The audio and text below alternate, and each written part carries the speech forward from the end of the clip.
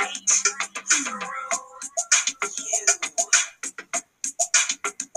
I see right through you.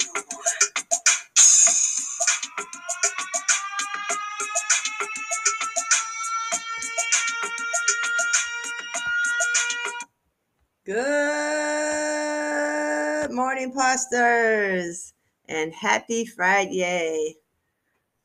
Whoop, whoop. We made it. Now, what do you have planned for this wonderful weekend ahead? I have plenty, as always. But before I hop on that subject, let me say this. I got a rejection letter this week. Actually, I got two since I started preparing this podcast. Bummer, I know. And it got me feeling some kind of way, because as usual, I thought it was the perfect fit for this journal. Of course, they responded with the standard answer. Dear Kimberly, first of all, when I see a response from something I submitted with start with dear, I already know it's not good. Because from prior experience, if you if you're accepted, it usually starts with congratulations. From time to time, it may say dear, whatever your name is. But my letter started with that. Dear Kimberly, thank you for submitting your work. We greatly value your interest in our journal. Unfortunately, we didn't feel your piece was right for us at this time. Blah, blah, blah, blah. So, what did I do? Sulk. Yes, I said it. I sulked. It's what I do when not accepted. For me, it feels like I've hit rock bottom, at least sometimes. And it takes me a few days to recover and pick myself back up. Plus, you must respond to this letter. It's a good thing I can't respond with what I'm really thinking at the time.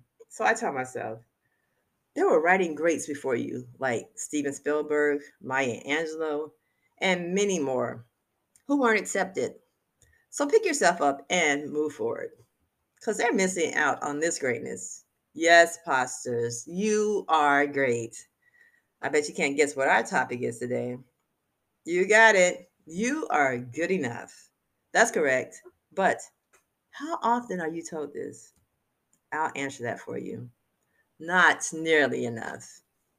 Just like you are beautifully and wonderfully made, this goes along with the same premise. I remember a few years back watching that movie, The Help with Viola Davis. And there was a saying she used to tell the little girl every time she was down, even though it was not grammatically correct. It worked for her character though. The saying went something like this: you is smart, you is kind, you is important. And every time she said that to that little girl, it would lift her spirits. Now, you don't have to go with that particular mantra, but find one that works for you.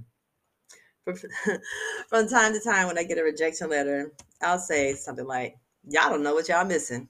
And it works because my next response, usually from some kind of magazine or journal I submitted, is usually a yes. And of course, I'm doing my happy dance. So, what I'm trying to convey here is this: don't let someone or something get you down. Yeah, it's easier said than, you know. But remember, you are better than good enough. That's all I have. Have a wonderful Friday, and thanks for listening.